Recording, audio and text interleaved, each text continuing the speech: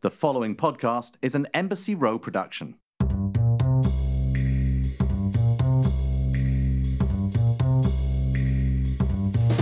Hey everybody, I'm Marc Hill, owner of Uncle Bobby's Coffee and Books. I'm also a professor, a scholar, and most importantly, a book nerd. I say book nerd because I don't just love to read books, I'm the guy who loves to read about the book. I love hearing authors talk about how and why they wrote the book, and I love hanging out with other book nerds to talk about our favorite books. That's why I started Coffee and Books. It's a podcast all about books. So every episode, I sit down over a cup of coffee with the world's biggest authors to discuss the most interesting, controversial, fun, or important books.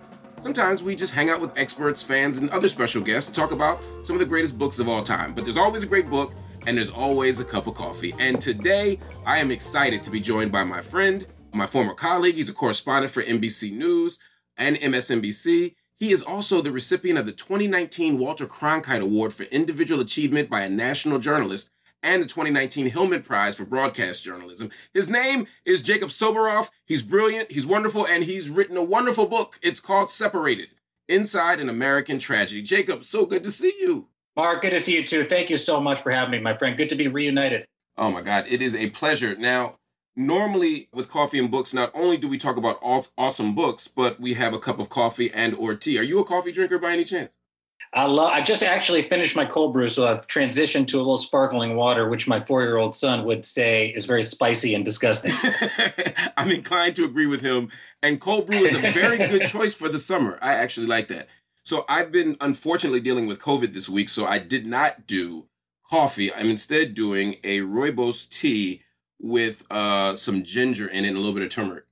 Can I just say, I've known you for a long time. As you said, we used to work together at the Huffington Post. You're the only person who would very casually just say, I've been dealing with COVID this week, so I'm not having coffee, just a little bit of tea. Now let's talk for an hour about books. I don't know how you do it. And seriously, I hope you're feeling okay. And I know everybody that's listening is pulling for you. I appreciate that, man. I'm hanging in there. And I appreciate the fact that you have said repeatedly, like, hey, we can reschedule this. This really isn't necessary. But I was really excited to read your book. And it actually was one of the things that has given me energy this week, is thinking about these issues and thinking about policy, which for some people puts them to sleep. For me, it actually kept me awake. In fact, it may have even terrified me a little bit. So let's get into the book. Why write this? This is your first book. It's my first book. And the reason that I wrote it, honestly, is because I covered this in real time, right? The family separation policy. I saw it all with my own eyes when we all experienced it together in 2018. And when I say all of it, I mean really what we all saw. I walked into that former Walmart that was holding 1,500 young boys in Brownsville, Texas for 22 hours a day. And I'd never seen it. I mean, who's ever seen anything like that? I went into the Border Patrol processing station in McAllen, Texas, where the children were in cages, sleeping on concrete floors under Mylar blankets, supervised by security contractors in a watchtower. It does make me sick to recall that and repeat it every time I see it. But the truth of the matter is, and it's almost an admission that I have to make and I wanted to make in the book, I didn't get it. How our own country could have done this to anyone. It's not only inhumane, it is by definition torture. It was a systematic torture campaign by the United States government, and that's according to Physicians for Human Rights, the Nobel Peace Prize winning organization. Yet I did not see it coming, and I was covering border issues. I'm from Southern California. Let's go there for 1 second, because that's an interesting, one of the interesting arguments in the book or themes in the book is that you didn't see this coming. Yeah. And I wonder if in 20 years we'll all be talking about all the things we couldn't see coming and what that'll mean with some historical distance from it. Trump ran, and you acknowledge this in the book. I mean, he ran on a campaign that had draconian immigration policies. I mean, he ran on a build a wall campaign. Was it unwise for us to assume that that was just bluster and that he was going to have a fairly normal right-wing immigration policy? I think so. In retrospect, I think so. And knowing what I know now, what I should have known then, yeah. I mean, I read in the book about how the only time I ever came face-to-face with Stephen Miller was in this ballroom in Colorado during the primaries. And my reaction to hearing him scream about the tragic death of a person here in California at the hands of an undocumented immigrant, but just the way he was talking about it was, who the fuck is this dude? And what is he talking about? He was so angry and directing his venom not at the one person who killed Kate Steinle, this young woman, but at all immigrants. And it didn't compute with me. It was so out there that I said to Rachel Maddow that night on her show, I mean, we almost were joking around about how Trump was going to get his clock cleaned at the Colorado primary and he had no chance of winning the presidency. And then fast forward a couple months later, I'm at the Republican convention on the floor, standing in the Texas delegation, all these people wearing the big Stetson hats. And I'm thinking to myself, what Trump is saying is about the wall. They love him because the wall. And it wasn't about the wall at all. He used this phrase, end, catch, and release, as a euphemism for doing all of this stuff. Family separation was, I now know, a part of that plan all along. And I just didn't see it. And I think you're right. 20 years from now, who knows how we'll approach this differently. But it's a big regret of mine. And it's part of the reason that I wanted to write the book. No, absolutely. Let's talk about catch and release, because, again, that's something that comes up in the book.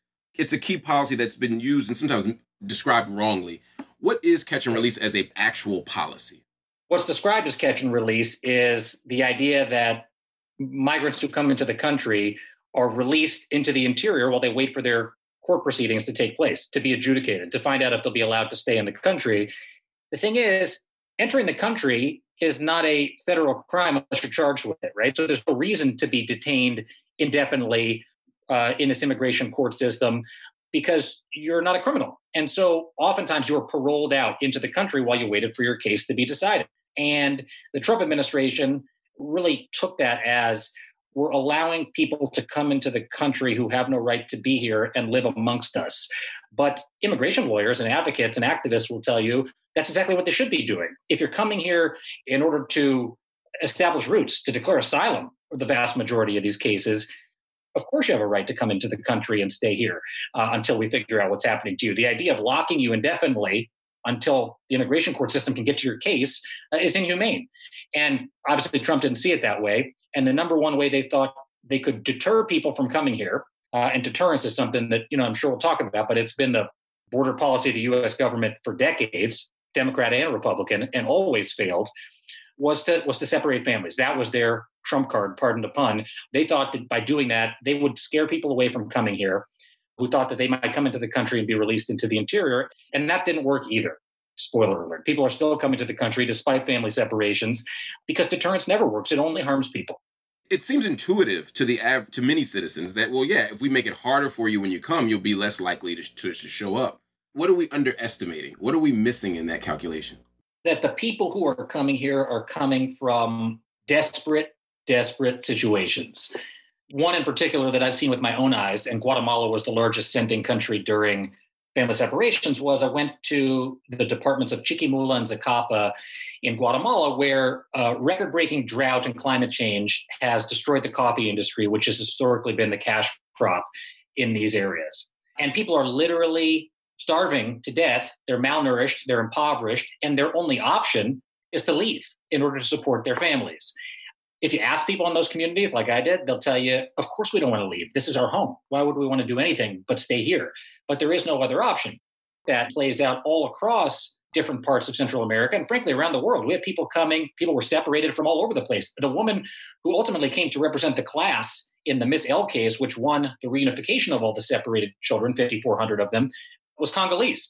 People are coming from all over the world to come to this country and to receive asylum. And that's the connective tissue, desperation for a better life and for a future, and oftentimes not just for yourself, but for your family. One of the calculations, or one of the arguments that Trump was making and the Trump administration makes, is that there are illegal points of entry which not only bring in these bad people, but they also bring in the drugs. That a bunch of awful stuff is getting smuggled through the country through these illegal points of entry. Your book forces us to rethink that a little bit. It's true. And, the one thing that used to come through in between ports of entry often was weed. But weed, I'm in California where I could go to the store and buy some weed right now if I wanted to. And that's really changed the equation about what's smuggled in between legal ports of entry. The vast majority of hard narcotics that are coming into the country today are coming through legal checkpoints, like the one that you might drive through if you're driving here from LA down to the beach. You see and pass the same people in the blue uniforms that you see at airports when you're coming back through customs. These legal ports of entry are where most drugs are coming from. And the Trump administration, both for the wall and as an excuse to put in harsh immigration policies like family separation, were pointing to, and wrongly so, areas in between the ports as justification for putting in harsh policies. And it's just not backed up in facts. In fact, if he read his own DEA reports, President Trump doesn't read much, I gather, from what people say. And so I don't know that he'd be a good guest on this podcast. But if he did, in his own government reports, he would learn that drugs are not coming through areas with no wall. They're coming through legal checkpoints. And it's just one of many underlying justifications they have for their restrictive policies that just isn't true. Is your sense, and again, I don't want you to play armchair psychologist. Mary Trump may come on in a few weeks. Maybe she'll do that for us. But do you think that Trump was ignoring throughout this time the intelligence, ignoring the arguments from advisors about this being illegal and violating so many international laws as well as the Constitution? Do you think he just ignored that? Do you think he convinced himself that it wasn't true? Did he have people in his ears saying it? I mean, I'm trying to understand how he arrives at this conclusion that's so different than his predecessors in some ways. Who knows what is in Donald Trump's head? I have no idea. But what I do know is that at multiple really important key inflection points, people within his administration warned that family separation would be disastrous, that the idea of separating one, much less 5,400 children, would result in lifelong trauma for these children. And that doesn't take rocket science. That's the American Academy of Pediatrics, who they're now citing, by the way, as the reason to reopen schools. The idea that they're now citing the same organization that was probably one of the most vocal critics of the family separation policy is very rich, but I digress. I'll give you some examples. Commander Jonathan White, the lead federal health coordinating official ultimately in the reunifications, time and time again warned the government, don't separate kids. If you do, not only will we not have enough bed space for them, which will lead to trauma for them and overcrowding, but it's going to damage these children. Childhood trauma leads to a century of suffering, is the thought there that one official told me later on. Kirstjen Nielsen was warned that family separations by her own legal advisor would potentially violate the constitutional rights of migrants coming to the United States. But she signed on the dotted line nevertheless. All of this is stuff that I didn't know at the time. I mean, this is why I did the book. But in digging deeper, I learned that I used to say there was never a plan. And this is a man-made disaster, and this is chaos, and this is the Trump administration in a nutshell. The truth is, in reporting out the book, there was a plan. There was a plan to save the lives of these children. But at every turn, the politicals in the administration, and ultimately the buck stops with the president, ignored that advice. And now look, you have these 5,400 children, some of whom we still don't know where they are, where their parents are, and if they'll ever be reunited. You talk about soon after inauguration, I think it may have been in March, or soon after inauguration. Yes. I mean, they began organizing and having conversations about this policy, and you describe the tone as celebratory. Celebratory, that's right. There's a celebratory tone as they're talking about a separation policy. That's not the kind of sober decision-making that I would expect from a president, right? I mean, there's one idea to say, look, we have to do this. This is awful, but it's necessary. Even if I conceded to that point, I mean, but the idea that they were almost excited to do it, it speaks to a level of cruelty and indifference that I didn't expect, or maybe I expected from Trump, but maybe not from other advisors. There's a few things there in that question. I guess the first part is, was this always the plan? Even before election, we knew the wall was on his mind, right? Even though that was probably, it was clearly undoable. But what about the rest of this? I mean, was separation something that was like the go-to move for him from the election cycle? From what I know now, I think the answer is yes, because there were people, and it always comes up when I talk about this or on social media, you get pictures of the facilities with the cages and you see Jay Johnson walking through and people say, oh, Obama started this. And the truth is, Obama they called him the deporter in chief. He certainly deported more people than any other president ever. And immigration activists did not like his immigration policies. He built the facilities with the cages to deal with the surge of unaccompanied children coming, but he never, ever on a systematic basis separated children from their parents in order to deter them from coming to the country. However, it was a policy proposal during the Obama administration, and it was rejected. It got all the way to the Situation Room. I talked to Jay Johnson. I talked to Cecilia Munoz about this. They're on the record in the book. And they told me that they could never do it. Who could, morally? But there were officials in law enforcement within the government who were holdovers into the Trump administration who almost immediately started pushing this idea because they had it back then. And now they saw Donald Trump and his promise to end, catch, and release as the way that they were going to do it. So you mentioned this meeting and the celebratory tone. Valentine's Day 2017, like 2 or 3 weeks after Trump was inaugurated, they all get together in the office of Kevin McAleenan, who was at the time the acting commissioner of Customs and Border Protection. And there are officials joking about stamping passports, denying asylum applications, laughing with each other. And some of the other holdover officials from the Obama administration describe the tone not only is celebratory, but say they left shell-shocked, almost like how could this be where we are going? So the answer to your question is, yeah, I do think that they were planning this from the very earliest days. And there were officials who had wanted to do this before Trump was president, who now saw this as their big opportunity, and they seized on it immediately. One of the things you say in the book is that this is actually a potentially winning policy for him, which sort of struck me. I mean, and I guess now looking at the rest of the world, or the rest of Trump's world, you know, the economy, which is something he was banking on, is collapsing. Obviously, no one runs on education. Certainly, public health is not going to be a feather in his cap. Nope. It's sort of scary to think this actually may be one of his best arguments. I guess. I mean, look, he ultimately wanted to restart the policy. I read about a Marine One flight with Kirstjen Nielsen in March 2019 after he had to end the policy.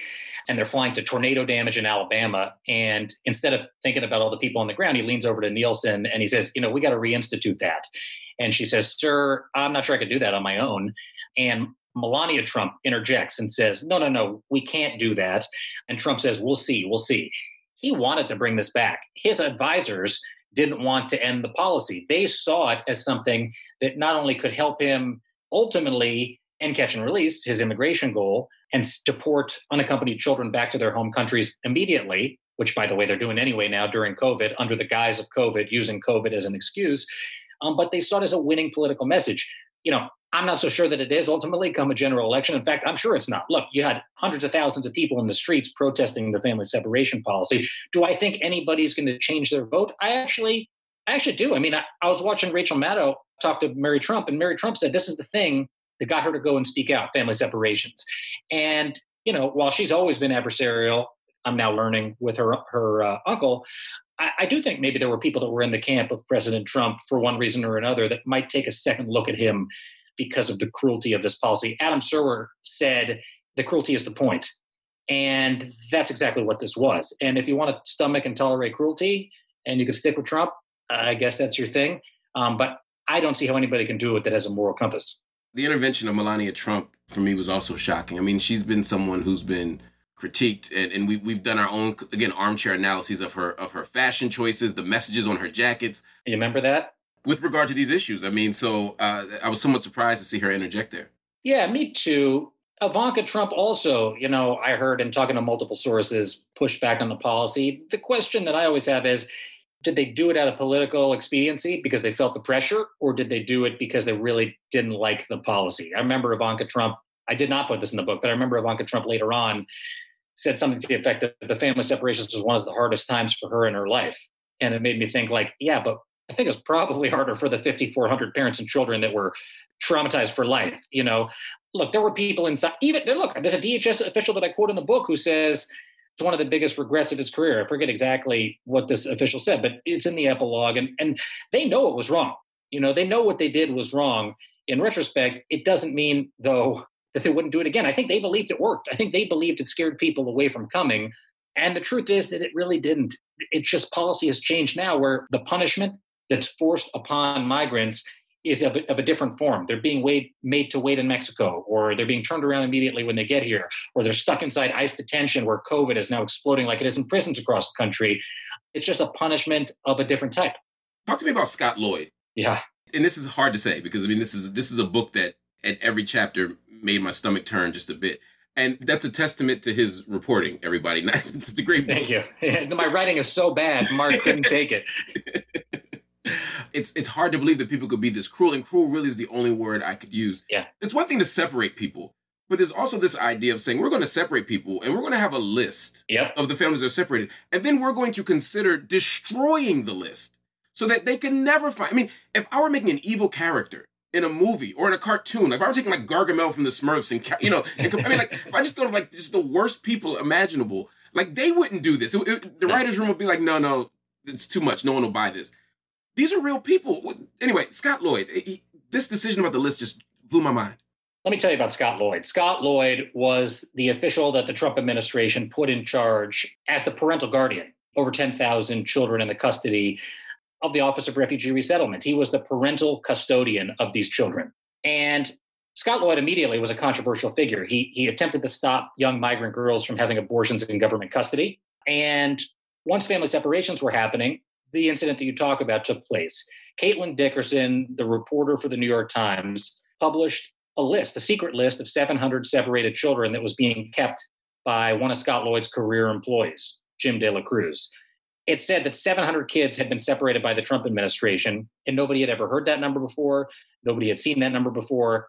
And it was shocking. It was explosive. Like I said, Scott Lloyd's initial reaction to that list being published was not to track down the children to reunite them with their parents. It was not to ask the Department of Homeland Security, what are you guys doing? It was not to call his bosses in the White House to say, stop this policy immediately. The people that work for me say you're going to hurt these children for a lifetime. It was to have the thought, let's get rid of the list. He goes into the office. He queries his staff. Why are we keeping this list? Can't we just talk with DHS on a case-by-case basis? And his own employees took those questions in a subsequent meeting as basically an instruction, if not an order, to destroy the list.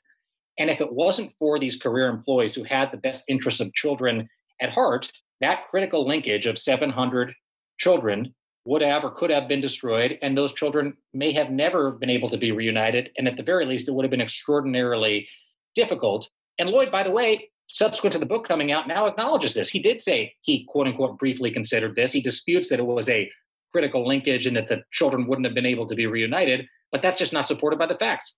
Yeah, I mean, I don't know what the argument would be for how they could have reunited absent that list. That it's a strange argument, but again, look, let me just say about that, Mark. Here we are today. We still don't know where all the children are. We still don't know where all the parents are, and that's because of poor record keeping. That was one of the other things that had been warned by career officials in the government, whether it was in ICE or HHS or DHS or people in NGOs. They said, if you separate, there is not a mechanism to keep track of the children and parents. Scott Lloyd's department was informally keeping track, and he was the one that wanted to end that informal tracking of the children and the parents. We talked a little bit about Obama administration, but another one of Trump's go-to moves is to say, well, Obama did it too, right? I mean, we've seen this with lots of stuff, even if it's not true, even if it's stuff related to COVID, right? I mean, he's like, oh, Obama did it too. Right. How complicit is the Obama administration in this? And is there anything that the Obama administration could have done to have made it more difficult for the Trump administration to take it up to the next level? I mean, the Obama administration separated a limited number of families for the safety and security of the children. If the parent was a violent criminal or was involved in narco trafficking, stuff like that. I'm talking about relatively tiny amount of parents and children compared to the separations of the Trump administration. And it was by no means a systematic policy. But where I do think that not only the Obama administration, but the Bush administration and especially the Clinton administration were complicit is that they pushed a deterrence-based philosophy of immigration enforcement for decades before Trump got into office. And I think that prevention through deterrence, the 1994 official policy of the Border Patrol, built the first wave of infrastructure walls and sent people through the desert on dangerous and deadly journeys. The Bush administration's massive expansion of the Department of Homeland Security, the Obama administration's deportation machine, all of these things teed up the Trump administration to be able to easily institute a family separation policy because deterrence was the underlying philosophy of immigration enforcement all along. Nobody was cruel enough to actually do what the Trump administration did. And certainly in the later years of the Obama administration, they used much more discretion and were more tolerant of people coming to the country. But it wasn't necessarily one administration that was more complicit than the next. It was the American immigration system as a whole made this very easy for the Trump administration to do. Why is this the line, though? I mean, there are many people who have argued that the immigration policy of the United States, as you said, Democrat, Republican, year in, year out, is inhumane and cruel. And there are so many policies that would support that argument. Why is family separation the line that makes even the average American who's not particularly interested in immigration policy say, okay, enough, this is just too far? Maybe because we got to see it. You know, we all got to see the images of the children by themselves. We heard the audio of the kids crying for their mothers and fathers and the Border Patrol agents joking that it sounded like a symphony. We were all children if we don't have children. And we know what a connection with a parent means and how important it is. And the idea that systematically the government would do this to so many children, I think was a dividing line. Arguably now, things are worse, although I don't think the families that were separated would tell you that. You're right. I mean, I think it was a visceral moment. And now we're 2 years away from it. And I think a lot of us have forgotten. And a lot of this same type of stuff is happening now. In fact, family separations are possibly happening now in Pennsylvania, where you are at the Berks Detention Center. I mean, there are kids today who are at risk of family separation. And the deadline is July 27th for the Trump administration to decide whether or not they're going to separate. It's a matter of there's a lot of important things happening in this country that takes all of our attention.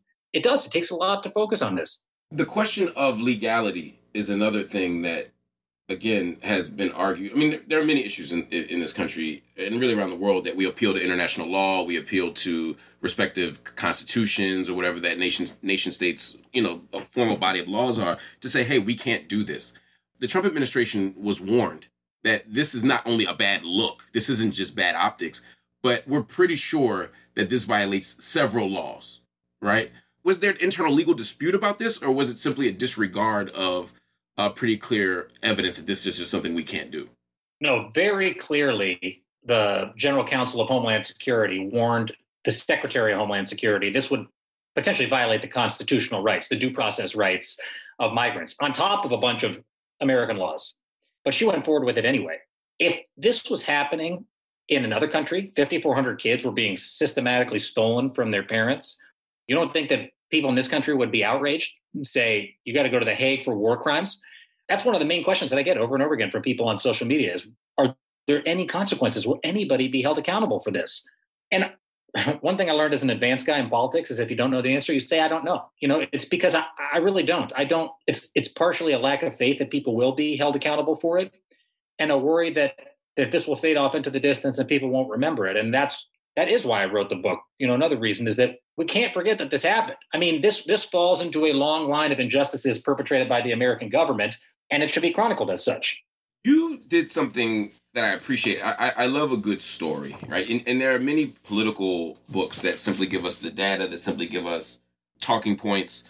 But you also gave us a very compelling through line, a very compelling storyline of father and son, which helped us make these abstract people, these abstract stories real. And suddenly we're captivated. Talk to me about them. Yeah, sure. Juan and Jose are the father and son who journeyed from Petén, Guatemala to come here to the United States after being threatened by narco-traffickers. And I read it in the beginning of the book. There are literally 5,400 plus stories. Every one of them should have its own telling. And this is their story to tell. Those aren't even their real names. They picked the names because they're worried about the family they left behind in Guatemala and their safety. The reason I wanted to document their story is not only did I come into contact with Juan when he was detained and coerced into signing away the right to be reunited with his son, and were it not for an immigrant. This is in Arizona, by the way, just for context. Exactly. So they cross in Arizona. Juan is brought to the desert in Southern California. Jose is brought to South Texas. They don't see each other for nearly 5 months. And were it not for an immigration attorney, they may never have, because 400 parents were deported without their children. I asked them, and I wanted to include their story because Juan is not your quote-unquote perfect migrant. He had crossed 2 times before illegally to come to the country just for work. And I remember when he told me the story, and I read about it in the book, he kind of laughs and says, yeah, they didn't catch me. But when he was threatened and he came here with his son, they became one of the thousands who were tortured, in the words of Physicians for Human Rights, by the government. And just because he had come before and quote unquote broken the law, does it make it okay? I am a non-practicing Jew from Los Angeles, so I'm not a biblical scholar. But when I did hear Reverend Al Sharpton give the eulogy for George Floyd and talk about this biblical idea of a rejected stone becoming the cornerstone, it resonated with me when I was thinking of Juan. He's not a perfect guy. Yeah. Nobody's perfect. But do you deserve to be tortured by the government that you're going to for refuge because you've made mistakes in the past? It's an easy answer. And that's why I want to include their story specifically in this book. It was, in many ways, for me, a powerful story for that reason, just like George Floyd, just like Eric Garner. I think sometimes, particularly at this juncture in history where we're getting a more sophisticated understanding of what social justice advocacy can look like, we no longer believe that people have to be perfect to be useful. That's right. And in fact, the measure of who we are as a nation is probably better assessed by what we do for people who aren't perfect, right? It's much easier if the person's a quote-unquote perfect victim to say, oh, well, we want them to be fine. That's right. But if someone keeps sneaking in the country, we still have to have a disposition that says, hey, no torture. It was hard for me to hear people say, it still is, that these folks deserve what they got. Who deserves that? It doesn't matter what you did. You just said it. You don't deserve to be tortured by the place, by the people, by the government that in your mind represents your savior. And that's what happened. And that's why we shouldn't look away. One of the things that I was looking for in the book, and this isn't so much a critique as much as it's just a different angle of where the book could have gone, is a sort of unpacking of the racial politics of this, right? Yeah, that's true. I mean, because what I wonder is we talk about immigration policy, and very often when Americans say immigration policy, they're speaking about very specific immigration policy. It's hard for me to imagine that there'd be 5,500 families separated, or that there'd be a former Walmart filled with children from Sweden or even Russia, in the same way. How much of these policies are able to be enacted or advanced due to how we imagine particular ethnic and racial groups? Yeah, I think I do regret. Well, you get at that, but I mean, yeah. No, I think I do regret not being more explicit about it. In fact, I write a lot about the reporting I did for NBC in the book. And one of the things I didn't write about is a story that I did that I think gets right to the heart of this, which is far more people come to this country illegally, so to speak, by overstaying their visas from Asia. I mean, frankly, any country that you can fly here on an airplane from and go to school or go to work legally, and then you don't go home.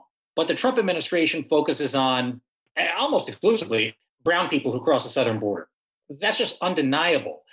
And it's true. I'm glad that you brought that up, because in all the stories that I did do, that's one actually that stuck with me the most, and I didn't include it in the book, but it's an undeniable fact about immigration politics. And I think that the racist politics of that they were on display from day one, right? The Mexicans are rapists and criminals coming down the escalator, the gold escalator. Donald Trump said it from the beginning. And I don't think that you can divorce this policy from that sort of philosophy. Yeah. Let's talk a little bit about the writing process. You are a political journalist.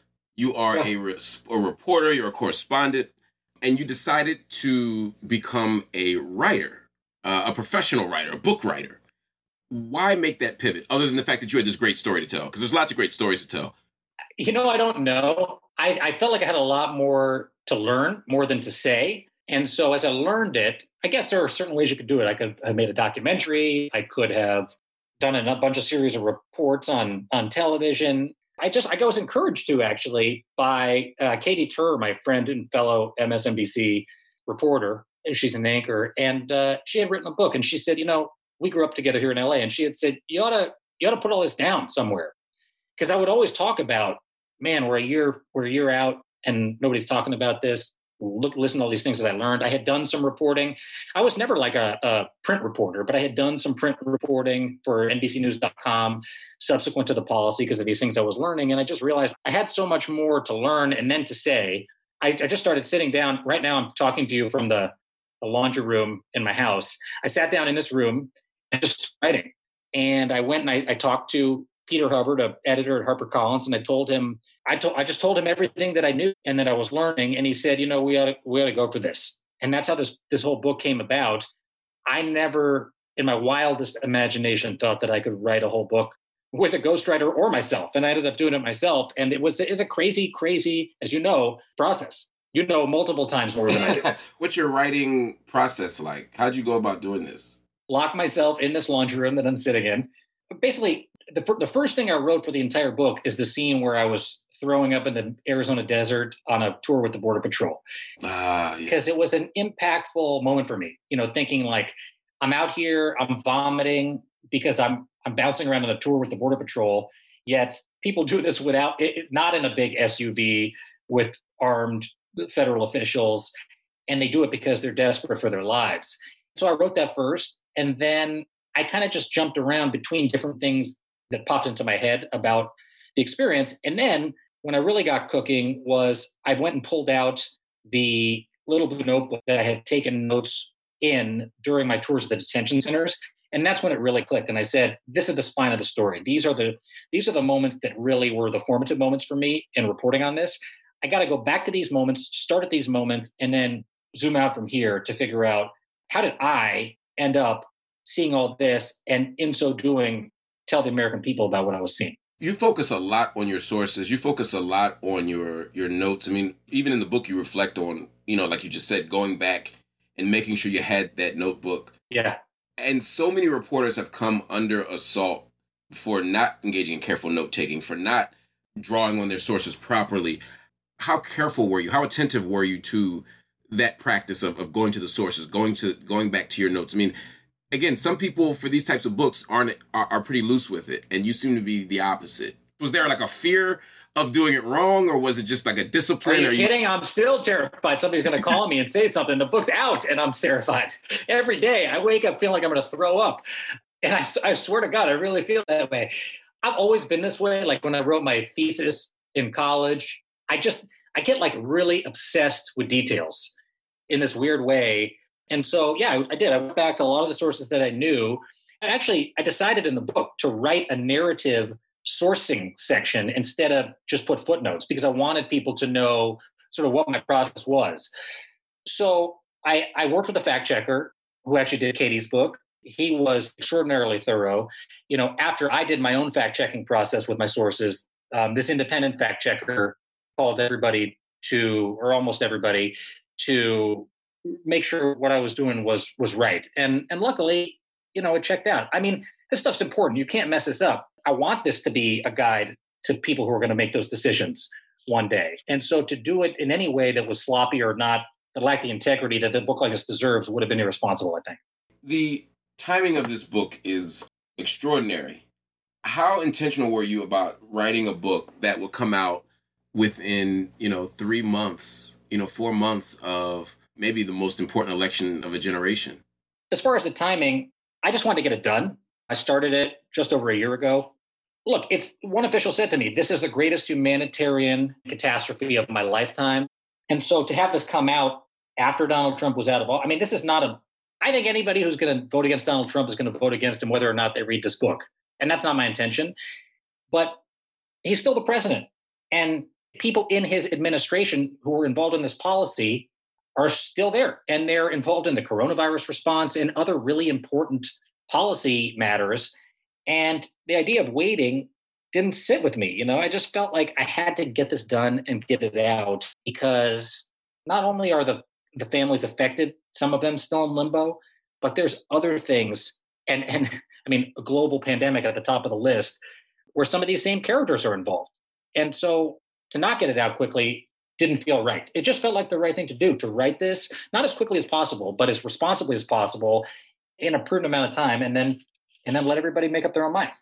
There's an old school tradition of journalists not having a point of view, of not advocating for particular policies, but sort of just making the case about what happened.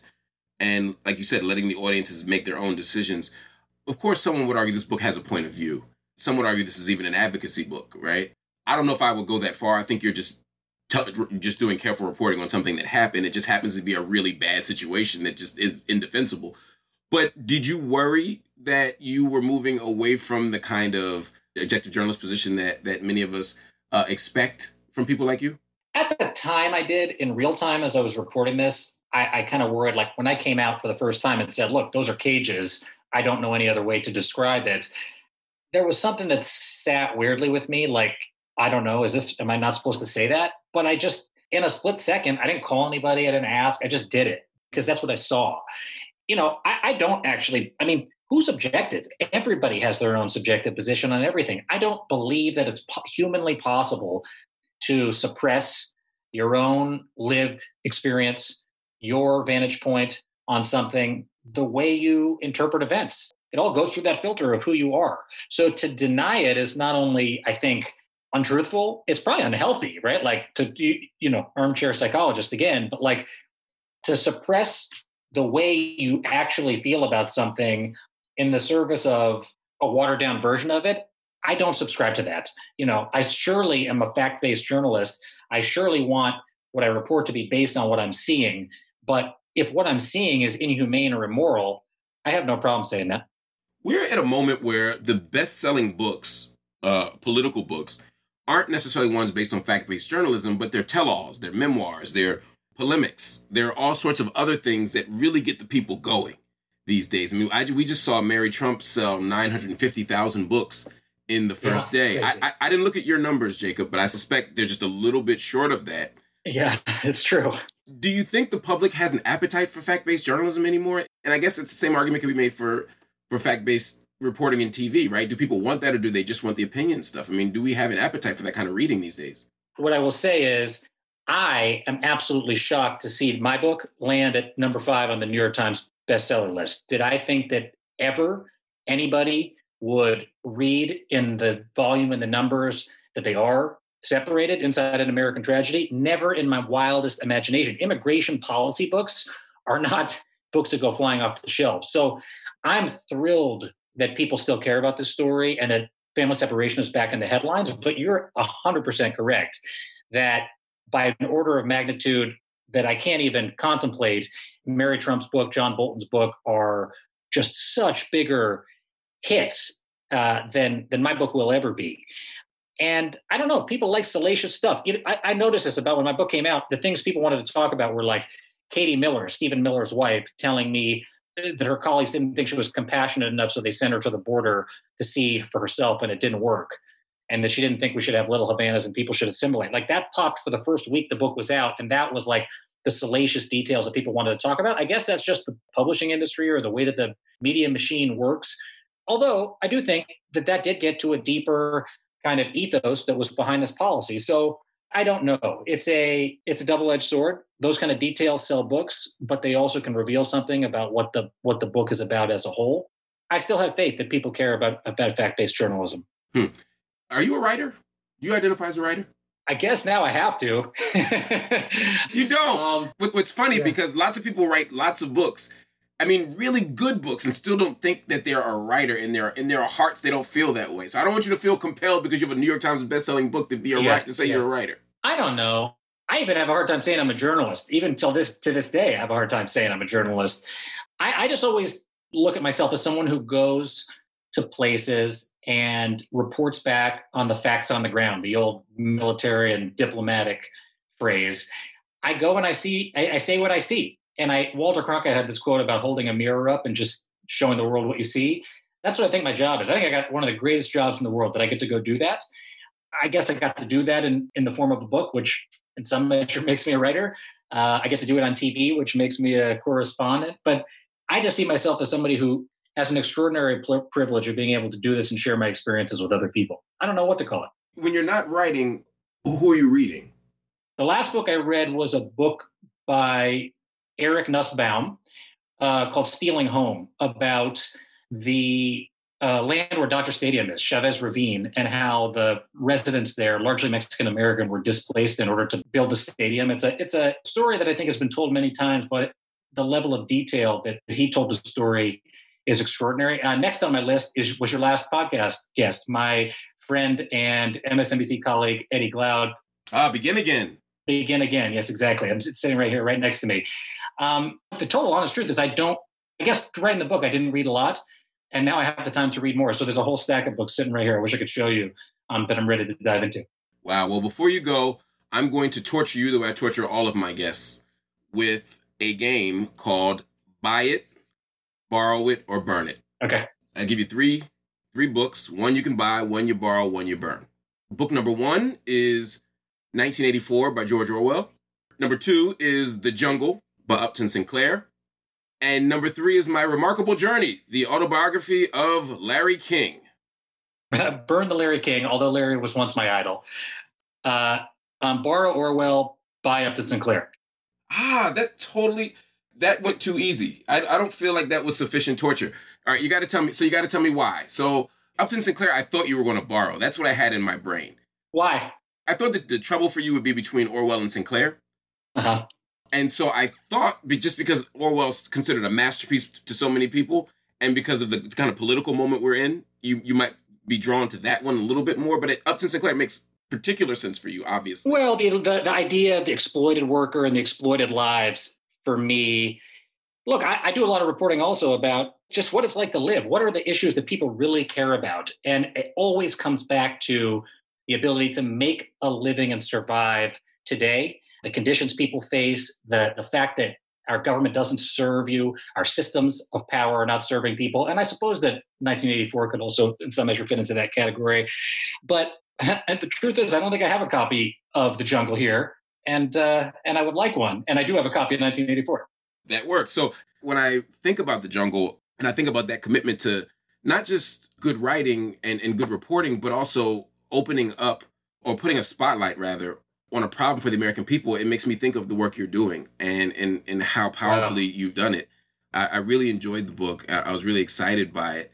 In 1984, again, I think we're in a 1984 moment in so many ways. We are. And I'm hoping that works like yours help us sort of undo the spell that's on us, the political spell that's been on so many of us, man. I have to say, I'm moved to hear you say that, Mark. And sorry to interrupt you, but I'm very, very grateful to have this conversation with you. You know, we've been friends for a long time. One of my favorite things to do was come out to New York and work with you, sit on the set at HuffPost Live and get to work together. And this is bringing back really good memories for me. No, me too, man. It's been a pleasure. And it's been amazing to watch you grow as a journalist and just as a wonderful human being who's doing important work in the world. So next time you're in New York, we'll hang out again over some coffee and or tea. I will be COVID free, and most likely we'll have a different president, and there'll be no ugly immigration policies, and maybe we can catch a baseball game. I would love that. All of the above, man. So I appreciate it, Mark. All right, man. Good to talk to you. Thanks for everything. Thanks for listening to today's episode of Coffee and Books. If you want to purchase any of the books discussed on today's episode, go to UncleBobbies.com. That's Uncle BOBBIES.com. Make sure to check out all other episodes of Coffee and Books wherever you listen to your podcasts.